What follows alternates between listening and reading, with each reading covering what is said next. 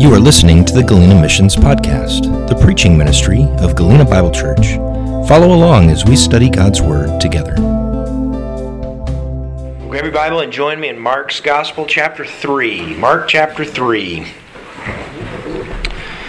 We're going to look at verses 1 through 6.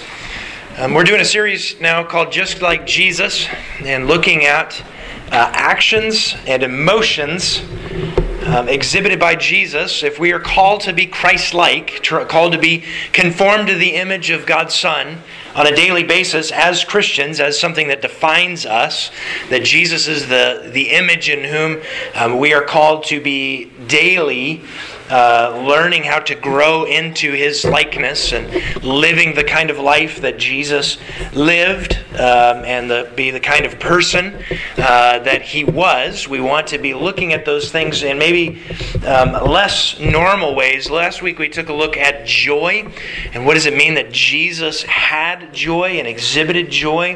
What was it that we looked at, except that everything that Jesus did, He did for the sake of joy, His own joy. He pursued the will of His Father for the sake of that. This week, we want to take a look at an aspect of Jesus that you're probably not familiar with. In fact, I'm pretty sure, and if you grew up in little kids' Sunday school or things like that, images of angry Jesus was never shown in any aspects of things. They're even if you're old enough to have felt board kind of story things. I don't even know if we have a felt board set up here at church. I don't even know if Jesus flipping over tables is a felt board thing or not. But the idea of Jesus being angry, sometimes we shy away from because anger is so oftentimes associated with sin. And we know that Jesus was sinless, and yet the Scriptures describe times in which it says Jesus was angry. In fact, specifically, at least 3 times, and possibly 4. And what I mean by possibly 4, when we say the picture of Jesus flipping over tables, when you look at the Gospels, there's one of the Gospels that records a time of Jesus going into the temple and doing that whole driving out money changers and flipping over tables at the beginning of His ministry. And then the other ones talk about Him doing it at the end of His ministry. So that it's actually possible that Jesus did that not once, but twice, went into the temple and flipped over tables. Another time, the Scriptures say that Jesus got indignant with His disciples, specifically when they would not let the children come to Him. And He rebuked His disciples, and it says that He was indignant for them, and He says, "Let the children come to me." But today we're going to look at one of the stories of Jesus' life that describes Him being angry, that I think is so profound and I think is helpful for us as we think about our own anger. When you think about your own life and you think about times in which you have been angry, you probably don't have to think too far into the past to remember a moment in which you were angry. My most recent experience of that was here just a little bit ago as I was dealing with a computer that didn't want to work with me. And I was going, "Lord, you have a funny sense of irony." But Shell and my first, shall we call it a dynamic disagreement, dynamic discussion, that's the proper term for it, right? Was very early in marriage, when that honeymoon phase where everything is marvelous and wonderful and new and all that kind of stuff begins to change a little bit. And it was the moment in which we're absolutely broke college students, right? Freshly married. And it was I think it wasn't immediately after getting married. It had to have been long enough for us to both run out of toothpaste and have to buy one tube of toothpaste, because that's what you do when you're broke, married college student. You buy one tube of toothpaste. And it was in that moment that I realized that Shell and I were absolutely as opposite as you could get. Because Shell squeezes the tube from the middle. And there's a bunch of people in the room who are like, "Yeah, what's the big deal? That's what I do," right? I, on the other hand, squeeze the tube from the end. So how many people do we have that squeeze from the middle? You're willing to admit that you squeeze from the middle, okay? How many people are sane and squeeze from the end? All right, there you go. There's my people, right? Now, do you understand what the issue is with the... All right, we got one married couple. What do you do here? Is it one? No, we're not married yet. We're not sharing toothpaste yet. Right? Squeeze from the middle, squirts it all to the end, which is not where you want it to go, right? You want it to come out the other side, right? And so it was one of these like playful banter kind of things, but it was one of those where we're like, we can't have one tube of toothpaste, right? Like this is going to end. We splurge and buy the second tube of toothpaste because it was one of those you walk in and you're just like, oh, all right. For her, it wasn't a big deal. She just pick it up and squeeze it. But for me, I have to sit there and scrape it all the way to the end, right? And there's this sense of anger that wells up, and we ask the question: Is this reasonable anger? And of course, the answer is no. Of course not. But when oftentimes is anger reasonable, right? You don't have to make yourself angry. It's not like you're looking at a situation and going like, all right, I'm going to make myself angry at this thing, right? It just shows up. It just is there. It's present in the reality of it, right? You smack your hand with a hammer, you don't tell your hand, all right, now I want you to hurt. It just does. That's what emotion is. You don't make emotion happen. Emotion just shows up in your life. And anger is one of those kind of things. And it's the question of what do we do with the anger that is actually good or bad, life-giving or life-robbing. One of the reasons I love the Gospel of Mark is on a number of different occasions, Mark writes the same stories that we read in other places, but he gives us a glimpse into the emotion or the categories of Jesus. One simple one of that is the story of the rich young ruler, that it comes and he tells the whole thing. And then it says, when he says, all of these laws, all of these rules I've kept since my youth. And the other Gospels just simply say, then Jesus looks at him and says, then this one thing you lack, go sell everything that you have and give it to the poor, and then you'll have treasure in heaven. But in Mark's Gospel, he says Jesus looked at him and loved him and said to him, this one thing you lack. This little nuanced component, an aspect of the reality of the humanity of Christ. And in Mark chapter 3, verse 1, we get that same kind of a thing. This story is told in all of Matthew, Mark, and Luke as it plays out. But only in Mark do we get this little tidbit. And let's see if you can pick up on it. In Mark chapter 3, verse 1, he begins, another time he went into the synagogue, and a man with a shriveled hand was there. And some of them were looking for a reason to accuse Jesus, so they watched him closely to see if he would heal him on the Sabbath. Jesus said to the man with the shriveled up hand, stand up in front of everyone. Then Jesus asked them, which is lawful on the Sabbath? To do good or to do evil? To save life or to kill? But they remained silent. He looked around at them in anger and deeply distressed at their stubborn hearts, and said to the man, stretch out your hand. He stretched it out, and his hand was completely restored. Then the Pharisees went out and began to plot with the Herodians how they might kill Jesus. This is the word of the Lord.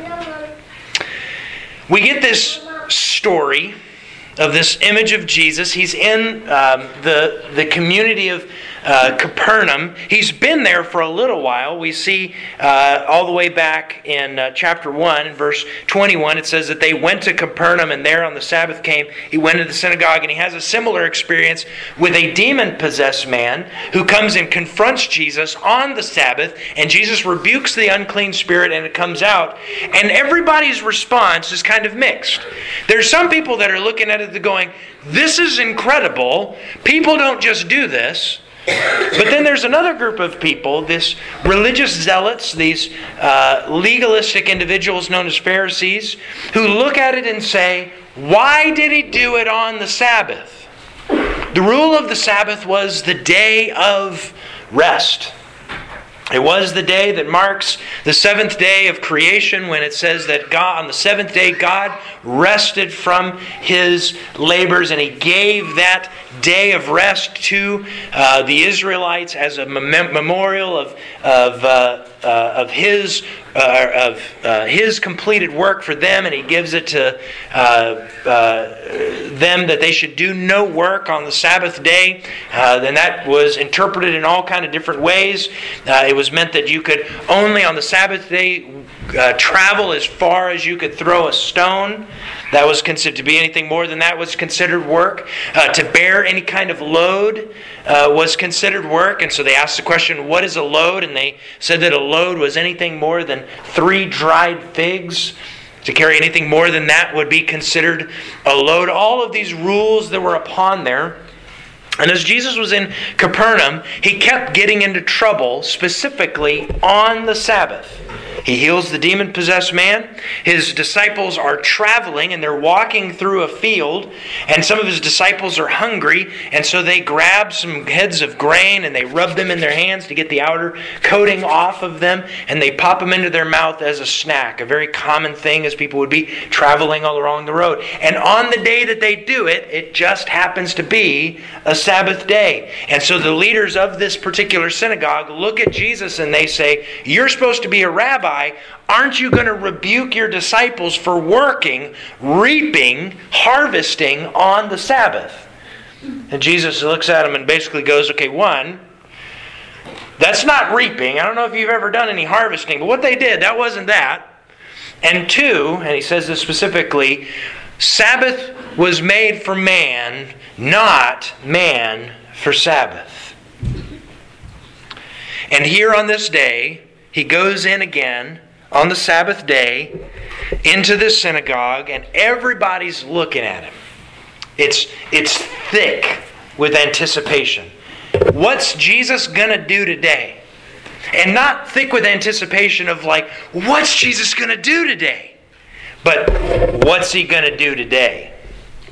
English is a funny thing. You just change the tone and it changes the meaning, right?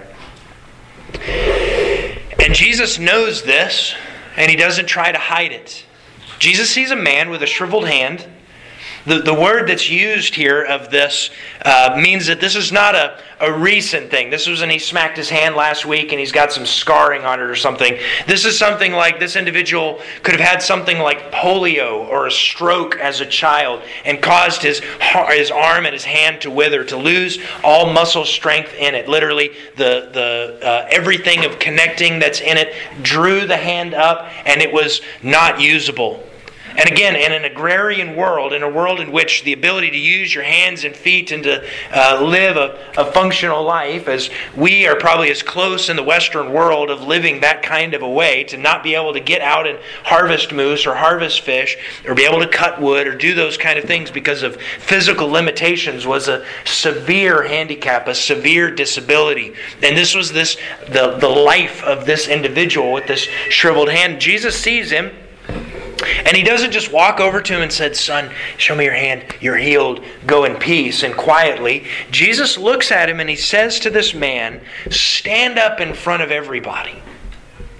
Now this wasn't a life and death kind of thing. This wasn't an individual that was on his deathbed, about to die of a disease.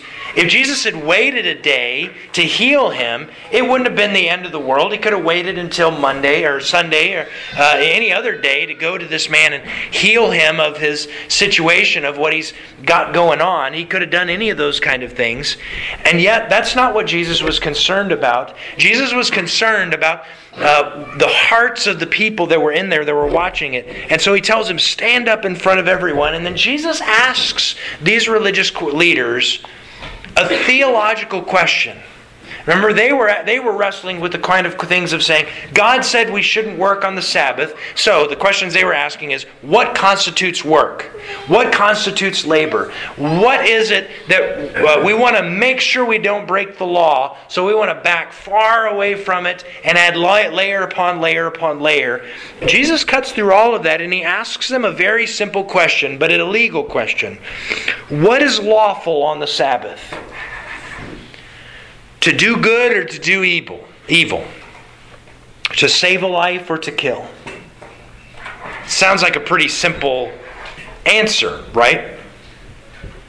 Do you want to save somebody's life or kill them on the Sabbath? Which one would be better? Well, obviously we want to save a life on the Sabbath, not kill them on the Sabbath.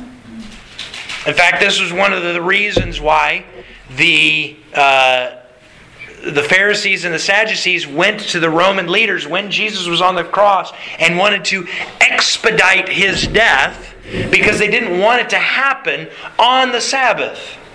They didn't want it to transpire, and then what do you do with a dead body on the Sabbath? You can't carry it, you can't work in those kind of ways. So kill them before the Sabbath. That's the answer to this.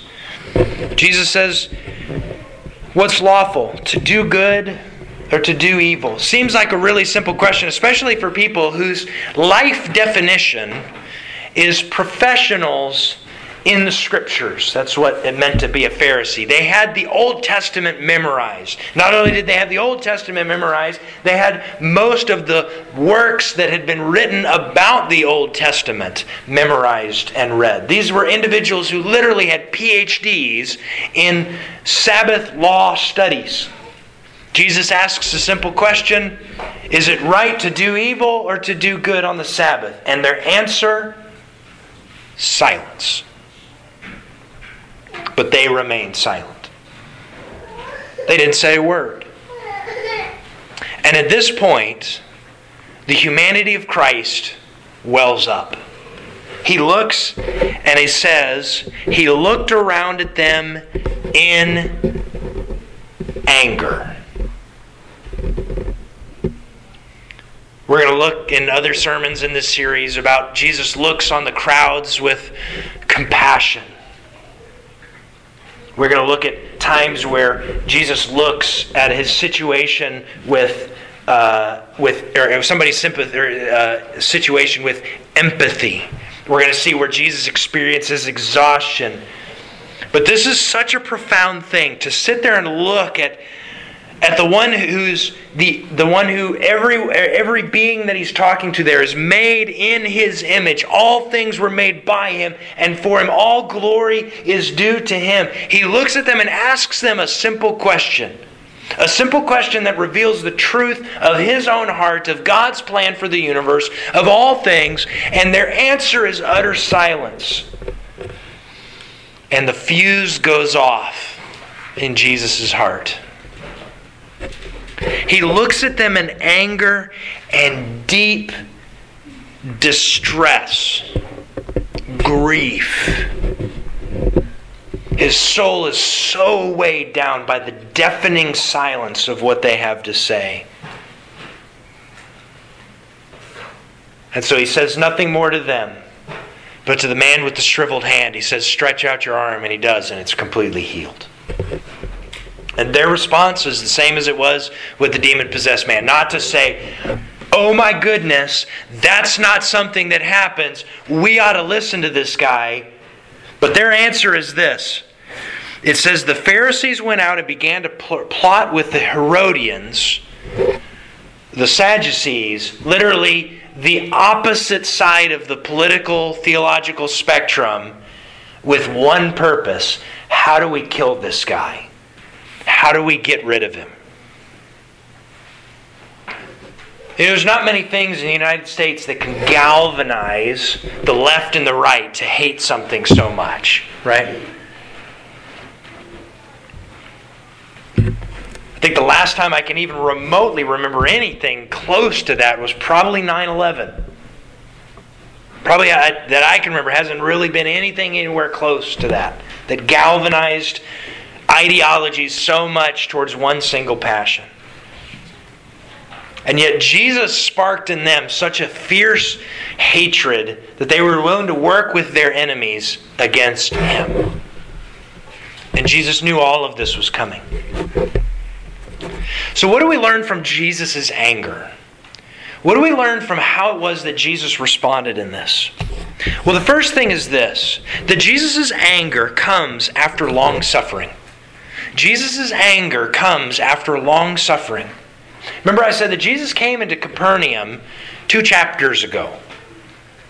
And he has multiple incidences, multiple situations. He's gone into this synagogue. He's been the visiting rabbi. He's visited with these folks, and he's seen their actions of disbelief of what God has taught. They have the Word in front of them. They've read it, they've studied it, but they have not understood it. They've seen His miracles, they've seen His love, they've seen His compassion, and they won't receive it. Again and again and again. And it's not until after long suffering that Jesus' anger shows up. When it comes to emotions, remember I said that anger is not one of those things that you have to make happen. But you can grow in such a way as a human being of which you have emotional resilience. You have emotional strength. To where things that maybe made you fall into depression really quickly don't do that anymore because you've learned how to do that. Anger is one of those things. Oftentimes we mislabel anger and rage. Anger and rage. And the reason I make a distinction on that is the Scriptures very clearly say, be careful in your anger not to sin. The Scriptures very clearly teach us that anger in itself is not sin. Base emotions, as they flow out of our life, when you feel sad, you're not sinning. When you feel fear, you're not sinning. When you feel anger, you're not sinning. It says, in your anger, be careful that you don't sin, that it doesn't lead you into a place of sin. But I would contend with you that rage is not anger, in that rage always does show up in a sinful fashion. And here's the other thing I would contend with you on this. There's a book by a guy named Dr. Chip Dodd who writes on the subject of emotions. And he contends that rage actually stems not from anger, but from fear. That rage is a response of control to something that is out of my control. I'm either afraid that I'm going to look bad, and so I'm going to control the situation by rage. I'm afraid you're going to make me look bad, and so I respond to it to make you afraid. I'm afraid, so I want to make you afraid, and the way I can do that is by rage. A controlling of that. So one question to ask ourselves when we find ourselves in anger towards our kid, anger towards our spouse, anger towards our boss, or those kind of things. It's one of those heart introspections of saying, am what I am experiencing, am I afraid of some kind of outcome? Am I afraid this is going to make me look bad? That others are going to judge me, that your actions are going to do that? Or am I afraid of something from my past coming back into it, and so I want to control the situation? Distinctly different from what the rage is that is here, which is a response to something that ought not be. Something that ought not be. Jesus' anger comes from long suffering. And this is one of those things that we have to pray for. If our response is to jump quickly, to be not slow to anger, but fast to anger. When we be like, no, this ought not be, and I'm going to be angry about it, and I just live as an angry individual. What happens a lot of times with anger is that when something happens, it causes us to fall into a place of depression. Because as we're looking at it, we're saying, this ought not be, and there's nothing I can do about it. There's nothing I can do about it. Jesus shows us that His anger doesn't show up immediately the first time that they do something knuckleheaded. Thank goodness, because if that was the case, the entire New Testament story of Jesus would just Jesus be getting angry with His disciples and angry with His disciples and angry with His disciples. He doesn't do that. He is very long-suffering. And this is a character quality of God that is described there, that God is long-suffering. If we ask the question, why is God not returned? Why is Christ not returned? It's because God is long-suffering. God's still waiting for those people who have yet to come to faith in Him to come to faith in Him. He's being gracious towards them. In the same way that He was gracious towards us. Anger comes after long suffering. That's one thing that we need to know about the character of Jesus in anger. The second thing that He shows us here is that anger comes for Him at a lack of compassion. A lack of compassion. This is what I meant when I said that anger is a response, an emotional response to something saying, this ought not be. Sometimes that's something outside of us, right? You hear of some heinous crime that's taken place against a juvenile, and it makes you angry. It makes you very angry, as it rightly should, because we look at it and we say, this ought not be. There is something unjust, this should not be in this kind of scenario, and it makes me angry. But sometimes the things that ought not be happen to us. If you've been sinned against by somebody and your response was to be angry, that wasn't a sinful response. That was a natural response to the reality of, this ought not be. You should not have been treated that way. That should not have been said to you. And in Jesus' case, this was Him looking at a very simple answer. Earlier in the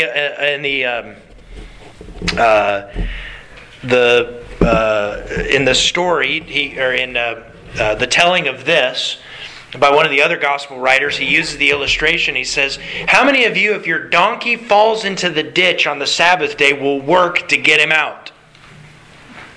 And they don't answer that either, because the answer is, well, yeah, we're going to get our donkey out of the ditch on the Sabbath. We're not going to wait till Sunday to do that. We're going to do it on Saturday. And Jesus is basically looking at him going, don't you know that this man deserves help?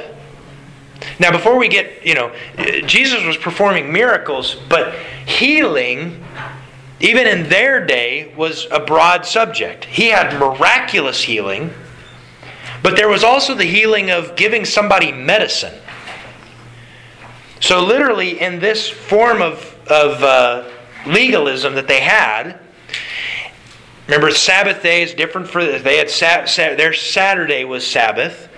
So literally under this code of theology, they were saying, listen, if you're sick and we can wait to give you medicine until tomorrow, we'll do that. But if it can't wait, in other words, if a lady goes into labor on the Sabbath day, it was okay for the women to work to help her deliver the baby because it can't wait. Jesus is looking at it, saying, even in your own thing, you're saying, here's the reality of these simple things. It just seems logical. This ought not be. And if I have the ability to do something about it, shouldn't I do something about it? And their response to it was nothing. Silence. How many people could I quote in this sermon over the years that have said, the most heinous thing that good people can do in the face of evil is nothing? We know it's bad. We know it's evil. And if it is in our power, not to change all of it, because it's probably not in our power to change all of it, but to relieve some small aspect of suffering, ought we not to do something about it? Of course we should. And Jesus' frustration, Jesus' anger, was that their response was silence. Not compassion. Not justice. Not mercy. Not help. Not any of the things that God commanded of His people. So anger comes after long suffering. Anger comes for Jesus after to a lack of compassion, looking at it and saying this ought not be. But anger comes also from the frustration of a system that keeps people away from God's design. It's a very long point at that. Anger comes from the frustration of a system that keeps people away from God's design. Jesus is looking at these Pharisees who know the Scriptures, and yet their whole system is about following rules, not about living within the joy of God. See, Jesus taught us that everything that He did, including obeying all of God's commands, was ultimately about His enjoyment of who God was and is. When God made the world and made the earth and set in motion all things that are and placed us into it, He said all of this is good and it's for you. It's for your enjoyment. But where we erred was we thought that was the end goal. To greater enjoy the things, rather than to see them as the gift of the gift giver and to enjoy Him through all of those things. Through the dynamic means by which God gave us creation. The Pharisees lost that. They said, our top goal is not to love God. Our top goal is to follow the rules. However we can follow the rules.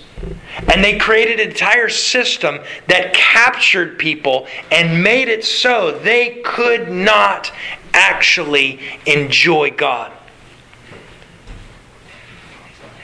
Think about the other times when I described Jesus. It's where it says Jesus was indignant or Jesus was angry. The system of society said kids were worthless. That's maybe a bit of an overtone of it, but they weren't considered really a part of. They were just things that existed around that you kept alive until they could be productive parts of society. And the disciples wanted, because Jesus was too important, His time was too important, so keep the kids away from Jesus so He can do the important things. And Jesus got angry at him and He said, let the kids come. They want to see me. That's the point. Let them come. When Jesus goes to the temple once or twice, what did He find people doing? He found people putting barrier upon barrier upon barrier in the path of people experiencing the fullness of God's love. Experiencing the sense of joy and peace and restoration, of wholeness, of reconciliation to their God. They couldn't go and give their own money. They had to go give their money to somebody else so that they could give them that kind of money so that then they could go and buy the thing so that they could do the worship. And it was a sense of extortion. It became a business. And Jesus' answer to him after He flipped over the tables and made a whip and beat the guys out of the temple, He said, does not the Scripture say, quoting from Isaiah, that my house shall be a house of prayer, but you've made it a den of thieves. They made a system that kept people from experiencing God's good design. The Pharisees did the same in this. This man was standing in front of the Son of God, and their system that they had put in place was keeping that man from experiencing connection with his Heavenly Father. They did nothing about it, and He was angry about it. You know, we oftentimes talk about living in a world that is red versus blue, Democrat versus Republican, left versus right. I recently heard a description that I thought was really interesting. It said, you know, for a long time, most of at least the last 100 years, people did go along political ideologies, but something has shifted in that. And they said that we've changed as people from political definitions to credentialed versus conspiracy. Credentialed versus conspiracy. And you think about it. Think about the whole pandemic and the way the pandemic went. You had people that said, we want to listen to the experts. They said this is good. They said this is right. They said this is the way that we need to do it, so we should do it. Then you have the other people that are like, yeah, but they've got an agenda, they've got their own ideas, they've got their own financial backing, they've got their own plan. This thing says this. This individual, they're not tied with any of this baggage that this whole group is or whatever, and they say this, so we think this is how it is. Credentialed versus conspiracy. And the tension on both of those creates this sense of imbalance where the average person is standing there going, okay, I've always grown up, if your doctor says you should do this, you should be a good patient and do what your doctor says, right? But what do you do when your doctor actually lies to you and they're caught in their lie? Or the other side of going, well, this argument, this system that they're building out, they're describing this thing and it makes a whole lot of sense, right? But then we realize, no, there actually is an agenda behind this. It looks like there's not. It doesn't, they don't have any credentials to say this, but there actually is an agenda behind it. And both of these things create systems that entrap people in such a way where we lose our sense of purpose, joy, our ability to be able to connect with our fellow human being on the face of the planet. So is it right to look at these situations? Is it right to look at the things that go on in our world that are systems, be they as good as they may be, helpful as they may be, but to be angry at them when it causes us to not follow God's plan? Absolutely. What do we do as Christians when we talk about missions? We remember missions, we pray for missions, and we remember that missions have some dark spots to them, like residential boarding schools in Canada that were under the guise of Christianity. The purpose of sharing the gospel with indigenous peoples. But have a dark system that have now created barriers to people that we desperately want to know and love Jesus. But now because of this thing, it makes it incredibly hard. Is it right for us to be angry? It absolutely is. Now remember I said that anger as emotion is neither good nor bad, it just is. In the same way that hitting your thumb, it just happens, right? If you get angry, that's just what you are. You're angry. It's what you do with it that is either good or bad, life-giving or life-robbing. You can respond in anger and depression. Yep, I'm angry. There's nothing I can do about it. Yep, they did this to me. This was my life circumstances, and there's nothing I can change about it. And I'm just going to live in depression. But how does Jesus respond to his anger? Jesus does something. A right response to anger. Right anger. Real anger. A right response is passion. It's action. And how do we know that Jesus responded to this with action? Two ways. One, he looked at the man and said, "You're healed." Nobody else is saying anything. I'm saying it. You're healed. He took action in that moment. But there's another aspect of this. In the broken world in which we live, things like withered hands exist. And in God's good design, that ought not be. That's a direct result of the fall, direct result of sin in this world. And Jesus looked at something like that and said, it ought not be. The word that is used here that is translated in your Bible, anger, is elsewhere in the New Testament and in the Greek translation of the Old Testament is described as wrath. This isn't just, I'm angry. This is, I am incredibly angry. This ought not be. And the Scriptures describe God's wrath towards sin as this anger. Never miss the point that God is angry at sin. But God does something about it. Jesus does something about it. He looks at my sin. He looks at your sin. And He is angry.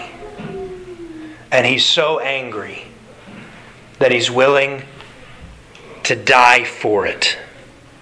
To take the full wrath, anger of God upon Himself. To drink the cup to its dregs. And to finish it out in this world. That's the story of the gospel, that God was angry with our sin. And Jesus did something about it. It produced a passion in Him to say, this ought not be. They should be reconciled to the Father. And so Jesus did for us what we could not do for ourselves. That's an incredible passion. And it actually stems from His anger. God's anger towards sin.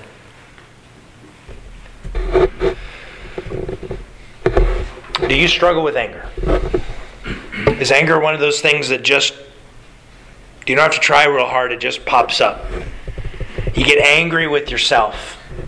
You get angry with others. You get angry with your students in your classroom, or angry with your coworkers. First and foremost, let it be something that is humbling to us. That if we can understand being angry about something that ought not be for just one little inconvenience, a computer that doesn't want to work, how much more can we understand God's anger towards my sin that He paid the penalty for and ransomed me for? It should drive us to humility. It should drive us to a sense of long-suffering, that Jesus was long-suffering for us. So Lord, help me in my anger. help it not to be the first response. Help it to be one of those things that it takes a little bit when it comes towards me, when it's attacked towards me, before I'm immediately angry and before I respond. Secondly, let it be one of those things that we ask the question, is this anger, am I feeling like a fear, a rage that I need to control this? And Lord, forgive me of this sense of that I need to control the people around me. And third, if it is an anger that is something that ought not be, and if God has given you any ability to do something about it, then say, God, in this anger, don't let me waste it. Let it drive a passion in my soul to say, these things ought not be. This situation ought to be rectified. This person ought to be loved. This wound ought to be healed. This situation needs compassion poured into it. This poverty situation needs resource poured into it. Whatever it is, Lord, help me to be angry at the things that ought not be in your sight. And give me your passion to do something about it. And if we can capture that, we can have anger just like Jesus. Let's pray. God, thank you so much for your word. And I pray, God, that you would help us to be angry at the things that we ought to be. We do get angry about things that are trivial oftentimes. Help us in our anger not to sin. Lead us not into temptation, but deliver us from evil in this. And Lord, there's a lot of things that we ought to be angry about that we're not. We're desensitized to. We stand like the Pharisees, silent in the face of situations that ought to spur our hearts towards action. So forgive us, Lord, for those times of indifference. Forgive us for the sins of omission in those scenarios. Jesus, we're asking that you would help us to have a heart like yours that responds in long suffering against actions against us, that responds decisively to things that ought not be directly in front of us, and to care deeply about systems, things that are in place that keep people away from you, whether they be full-blown legalism, whether it be bad habits, whether it be political leanings, whatever it is, Lord, if there are things that are systems in place that are keeping people from you, help us to be angry at those things and to do something about them. King Jesus, we're thankful that you loved us enough that you took God's anger that was due us upon yourself. Help us to live in humility because of that reality.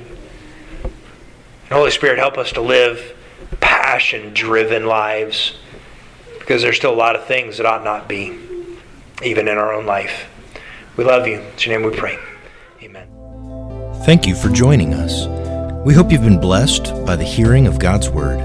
Feel free to connect with us at www.galenabiblechurchak.com and subscribe to this podcast at iTunes or at galenamissions.podbean.com.